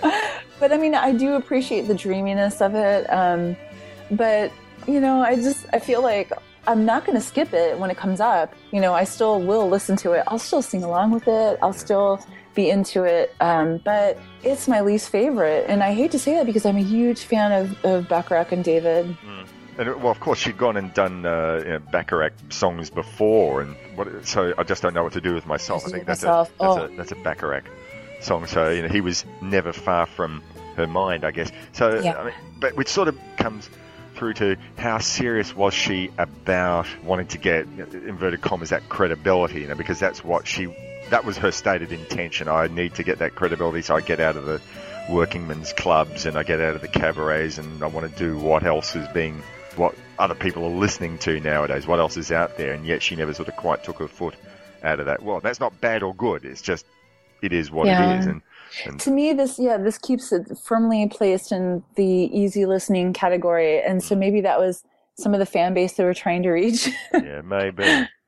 I got to say that for the longest part of my life, I never listened to Burt Bacharach, or I never liked listening to Burt Bacharach. I always sort of put him in that easy listening category, and I appreciate him more as an arranger than necessarily as a tunesmith. I mean, the tunes are great, but in terms of where the orchestration is placed, it's so clever. I listen to his music in a completely different light in recent years from what I did for the first 30, 40 years of my life. I think that anybody who wants to become an arranger, all you have to do is just sit down and study Do You Know the Way to San Jose?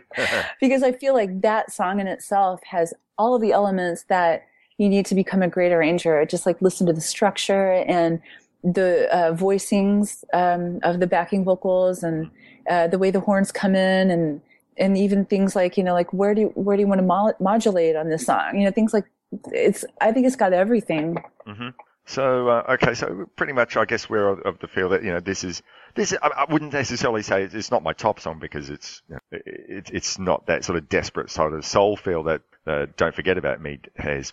But this is certainly one that I like, and I do appreciate the sitar in it, even if it instantly it's a late or mid to late 60s song. But I do like it. I do like the feel that it has for it. Mm-hmm. Okay, so we're sort of in the winding stretch here.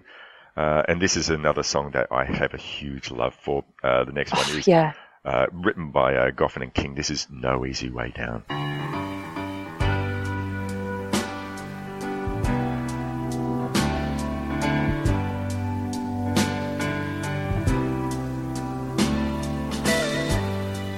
Your toy balloon has sailed in the sky.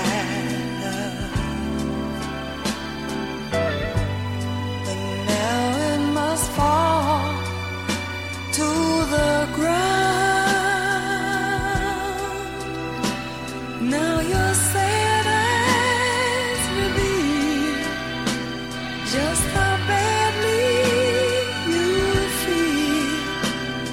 'Cause there is no easy way down. A couple of years ago on Love That Album, I had my good friend Mr. Bernard Stickwell, who's also my co-host on the See Here podcast. We discussed an album that he put me onto by a singer-songwriter called Mark Eitzel, originally from a band called the American Music Club. And we discussed his album 60 Watt Silver Lining. And the opening track on that album is his version of No Easy Way Down.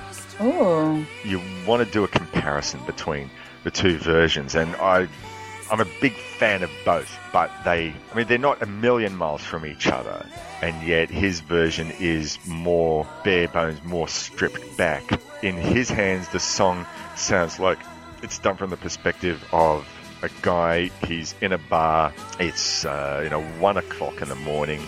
He's had 5 or 10 too many drinks, and he just had the worst thing that ever happened to him in his life, and he sounds mournful and depressed, and he's just ready to consider doing himself in. Mm-hmm. And the song, the desperation that version of the song brings in, it's not something you want to listen to in a delicate state. Wow, it sounds powerful. But this version is no less powerful, but it's different. But it takes you somewhere different. It's sad subject matter in a way, but it's also, it's more like a cautionary tale. It's not like someone who's saying my life has gone to shit, but it's saying the dreams that I once had, they've not been achievable, and there's no easy way down. But the feel that Dusty brings to it and that the arrangement gives it is that I haven't quite given up yet. I don't know, that's just my impression. How do you feel about this? Oh, well, this is definitely one of my favorite songs on the album. I love how visual the lyrics are. And you just feel like you're sailing in a big balloon, like a hot air balloon over New Mexico. And you feel the sunlight, and you feel like you're in all your glory. And then you feel like there's somebody that's telling you, it's not going to be easy. There's definitely going to be points in your life where you're not going to feel this, this free and powerful and wonderful. And so I just feel like the way she delivers it and the lyrics themselves are just so beautiful in its honesty, that it makes this one of my favorite songs. And I love how she sings the line, "We all like to climb to our highest love." It's sort of near the end of the song. She sings it with such spirituality. And see, there we finally have a song on this album that is not about love, or I feel so terrible because my love went away. Right. Like this is kind of something different, This is a much larger song than that. Right. No, I'd highly recommend you search out that Mike Eitzel version to see what feeling it gives you. Yeah. Given that Goffin and King wrote so many songs as a day job from the Brill Building, it'd be interesting to know what their intention for the feel was, because I guess maybe because they were jobbing songwriters, they probably thought, right, well, here's a song where you do what you want with it, or when they wrote it, what their thought in mind was. Is this a desperate song, or is this a song that's sung in the hot air balloon over New Mexico, or was it something completely different? You really love to know what's in the mind of the jobbing songwriter, once the baby's out of their hands. Well, I feel like Carole King did immaculate demos of all her songs. Did you ever hear Pleasant Valley Sunday by Carole King? Just the demo of it? Her version? No, I haven't heard her version. Oh, you need to seek that out, because her version is a little different than the Monkees version, but she does all of the backing vocals and everything just perfectly, and it sounds like it's a releasable track the way she did it. But I can almost imagine the way she would have sung it on a demo is probably the way Dusty sang it. Just very straightforward and honest, and not changing very much about it. I can imagine the piano sounding just like it does on the actual recording as it would in the demo. I can just imagine it. So I don't think there was anything much that you can change about a song like that. I feel like the subject matter itself is so strong that it kind of dictates the way it's delivered. But I guess because this arrangement of it is a lot more lush, which is the point I'm trying to make between this and the Mark Eitzel version. So maybe this is what Carole King intended, and Mark Eitzel thought, right, I'm going to strip this back. And that album 60 Watt Silver Lining is very much a late night album, late night in a jazz bar. Wow. I've just had the worst week of my life. If someone doesn't save me in the next hour or so, I don't know what I'm going to go. I'm going to go home and take a whole bottle of barbiturates or something like that. And this song, it lends itself to that interpretation. Yeah, that's an interesting spin on it. Yeah. All right, so let's move on to the final song of the official album.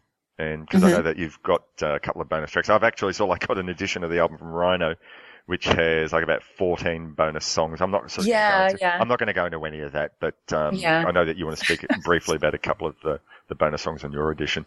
So, but yeah, the final song on the official album is I Can't Make It Along, another Goffin King tune.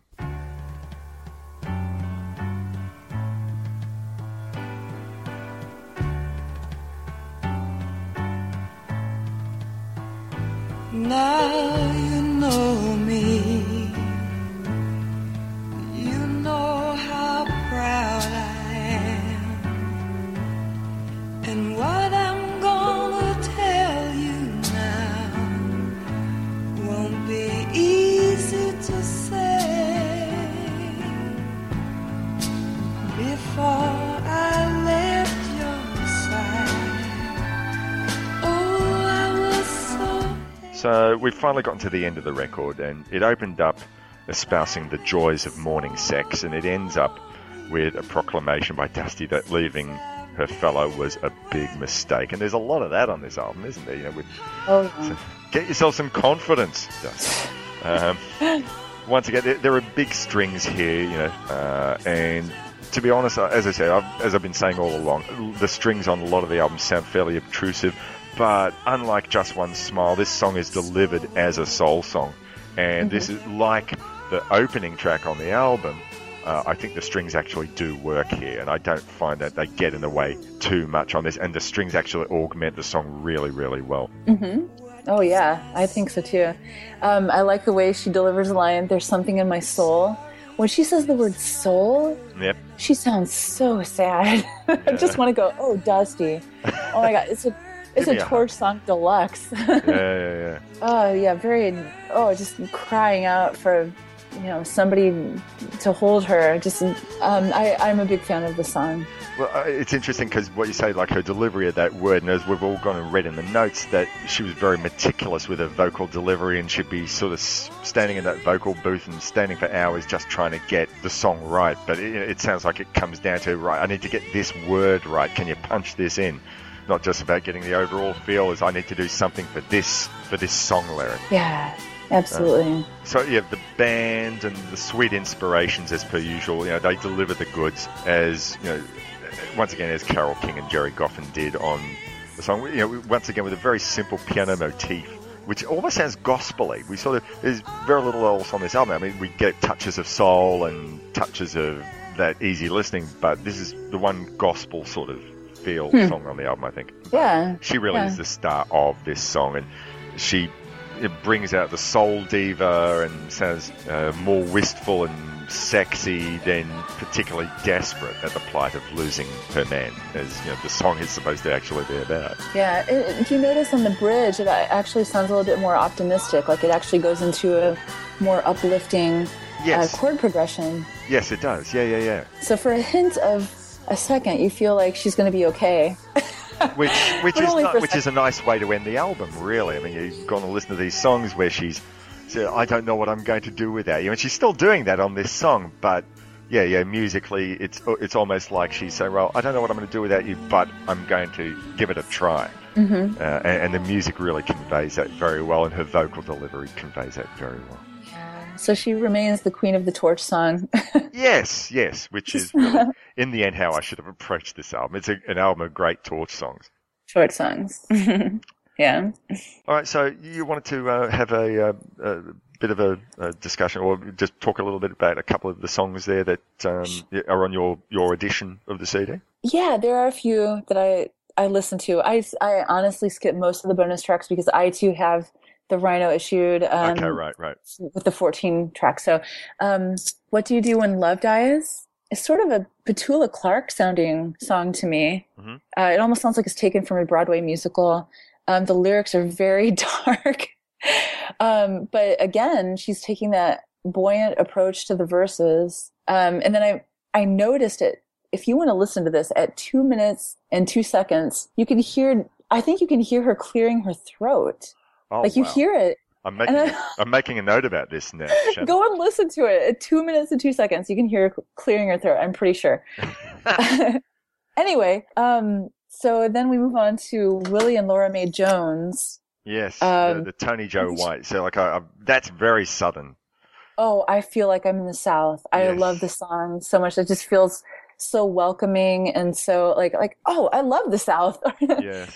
But just the racial equality of it, and just feeling like it just paints a picture of a nostalgic time, that was in the South. And just little keywords like I'll go pick up some barbecue, things like that really bring the song a lot of color and just bring it to life. And when she says, made me feel so good, when she's talking about how Willie said to her dad when he's playing guitar, hey, you play all right? And she goes, it made me feel so good. It just makes you relive this moment with her.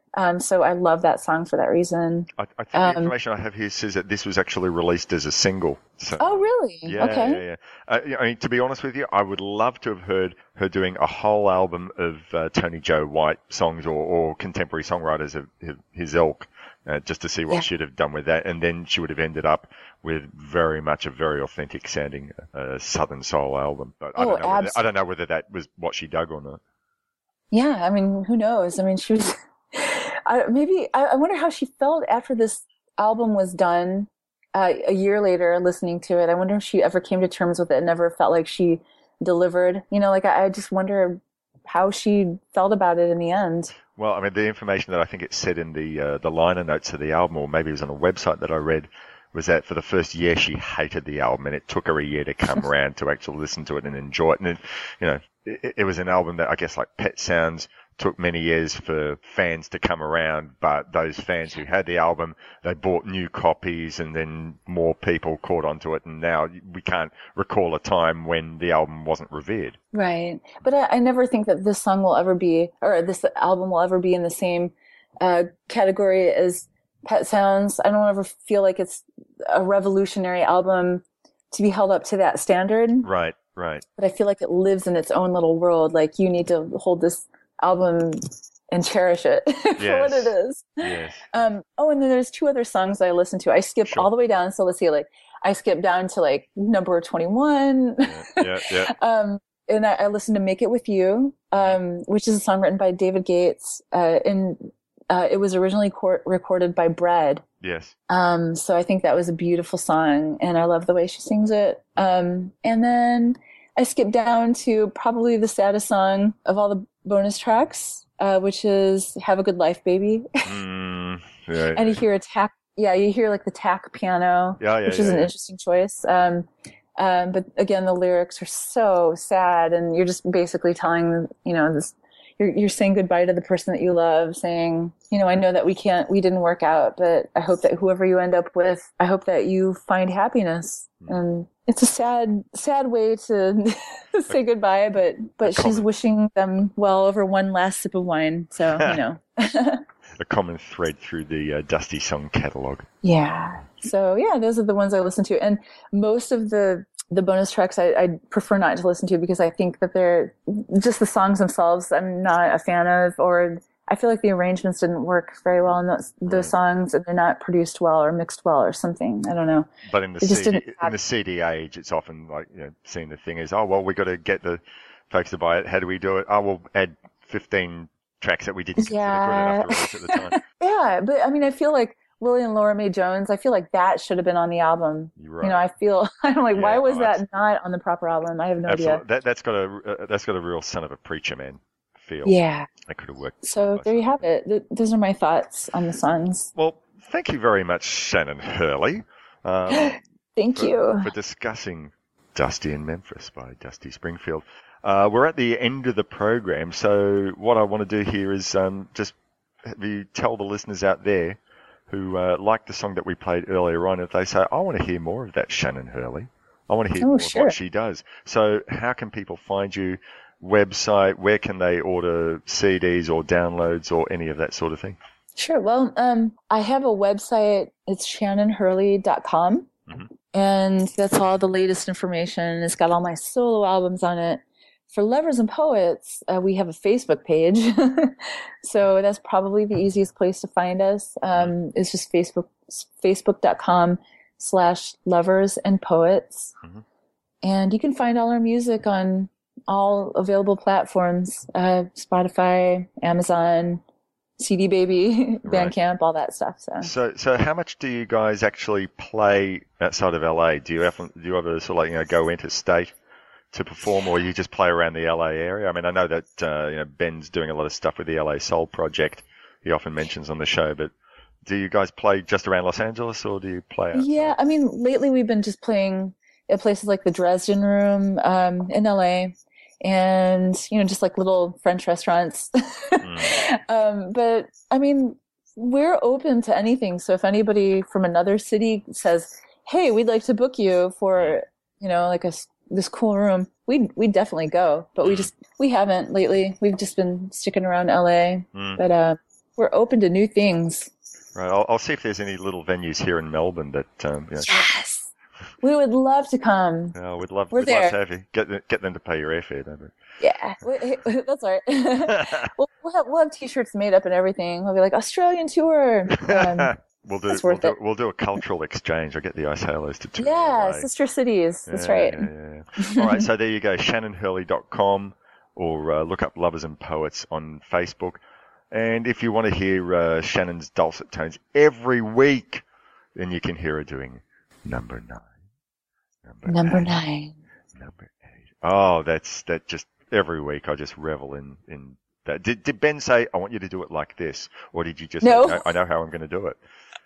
No, and actually I had a cold when I was recording all those numbers. So I was like, I'm just going to have fun with it. I don't even know what I'm going to do. And so I just... That's just what came out when I have a cold, folks. No, and it's lasted pretty much up until now, close to 200 episodes, and he's still using them. And that's right, and I still have a cold. You still have a cold. All right, so thank you so much once again, Shannon, for being part of this. It's been the longest time, and my apologies for not having asked earlier, but this just seemed like such a good fit, and I'm sure it won't be that long before we have you back on the podcast again. My pleasure, and I would love to come back, so let me know when you want another Graham, maybe Joe Jackson. Yeah, now we're talking. There you go. So normally at this stage of the show, I'd announce what it is that we're going to discuss on the next episode. The next episode will be 84. And I can't do that because I don't actually have something firmly planned. I've got 3 ideas, but I've already had 2 knockbacks for those 2 ideas, so I tend to like to host the show with someone else. But I've got a 3rd possibility I'm waiting to hear from a potential co-host. It's a mystery guest. The mystery guest. Well, if he comes on, it'll be no mystery. I'll announce it on the Books of Faces. Until then, I can't actually sort of say that what we have for the November program, but it'll be something interesting. I hope.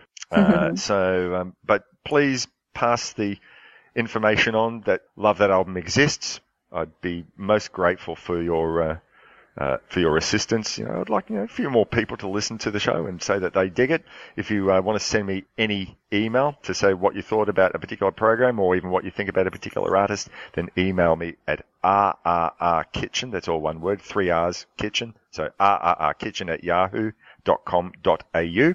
You can join the Facebook group, that's facebook.com/groups/Love That Album, and start a music-related conversation, anything you like related to music. Doesn't have to be about a particular album or a particular style of album that we've covered on the show, just anything that you're interested about music. Start a conversation. And if you're interested in doing a show with me, hit me up. I'm a nice guy. I'm friendly. I don't bite. If you want to discuss a particular favourite album with me and think you've never talked about blah, then I'll give it a listen and we'll talk about it. That's all it takes, folks. You ask, I am happy to oblige. So there you go. That's all the housekeeping details, which Joanne announced at the beginning of the show anyway, but just thought I'd repeat it in case you listened this far.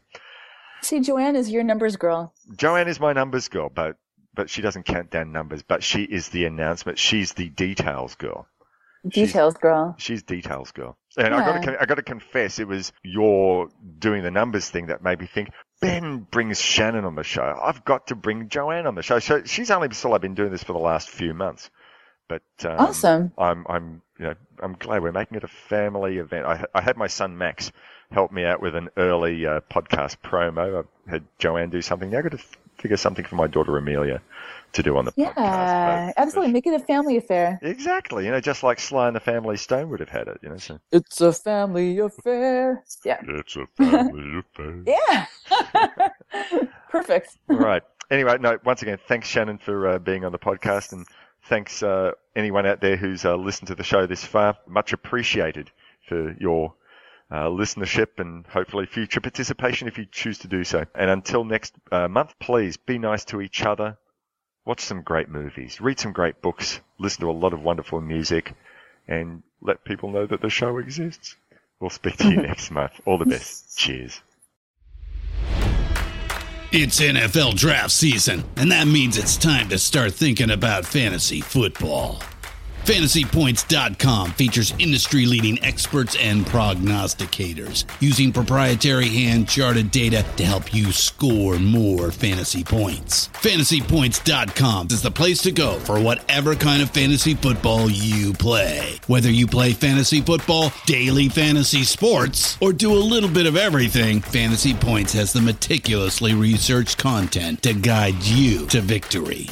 And why wait for the fall? Fantasy Points also covers the new spring football league, the UFL. Join the guru, John Hansen, Scott Barrett, Joe Dolan, and other massive names in the fantasy football universe with an exclusive offer. Use code Pantheon for 15% off any Fantasy Points package, including the all-in package, with access to every article, tool, and data nugget that Fantasy Points has to offer. That's FantasyPoints.com and code Pantheon for 15% off at Fantasy Points. FantasyPoints.com, code Pantheon. Score more fantasy points.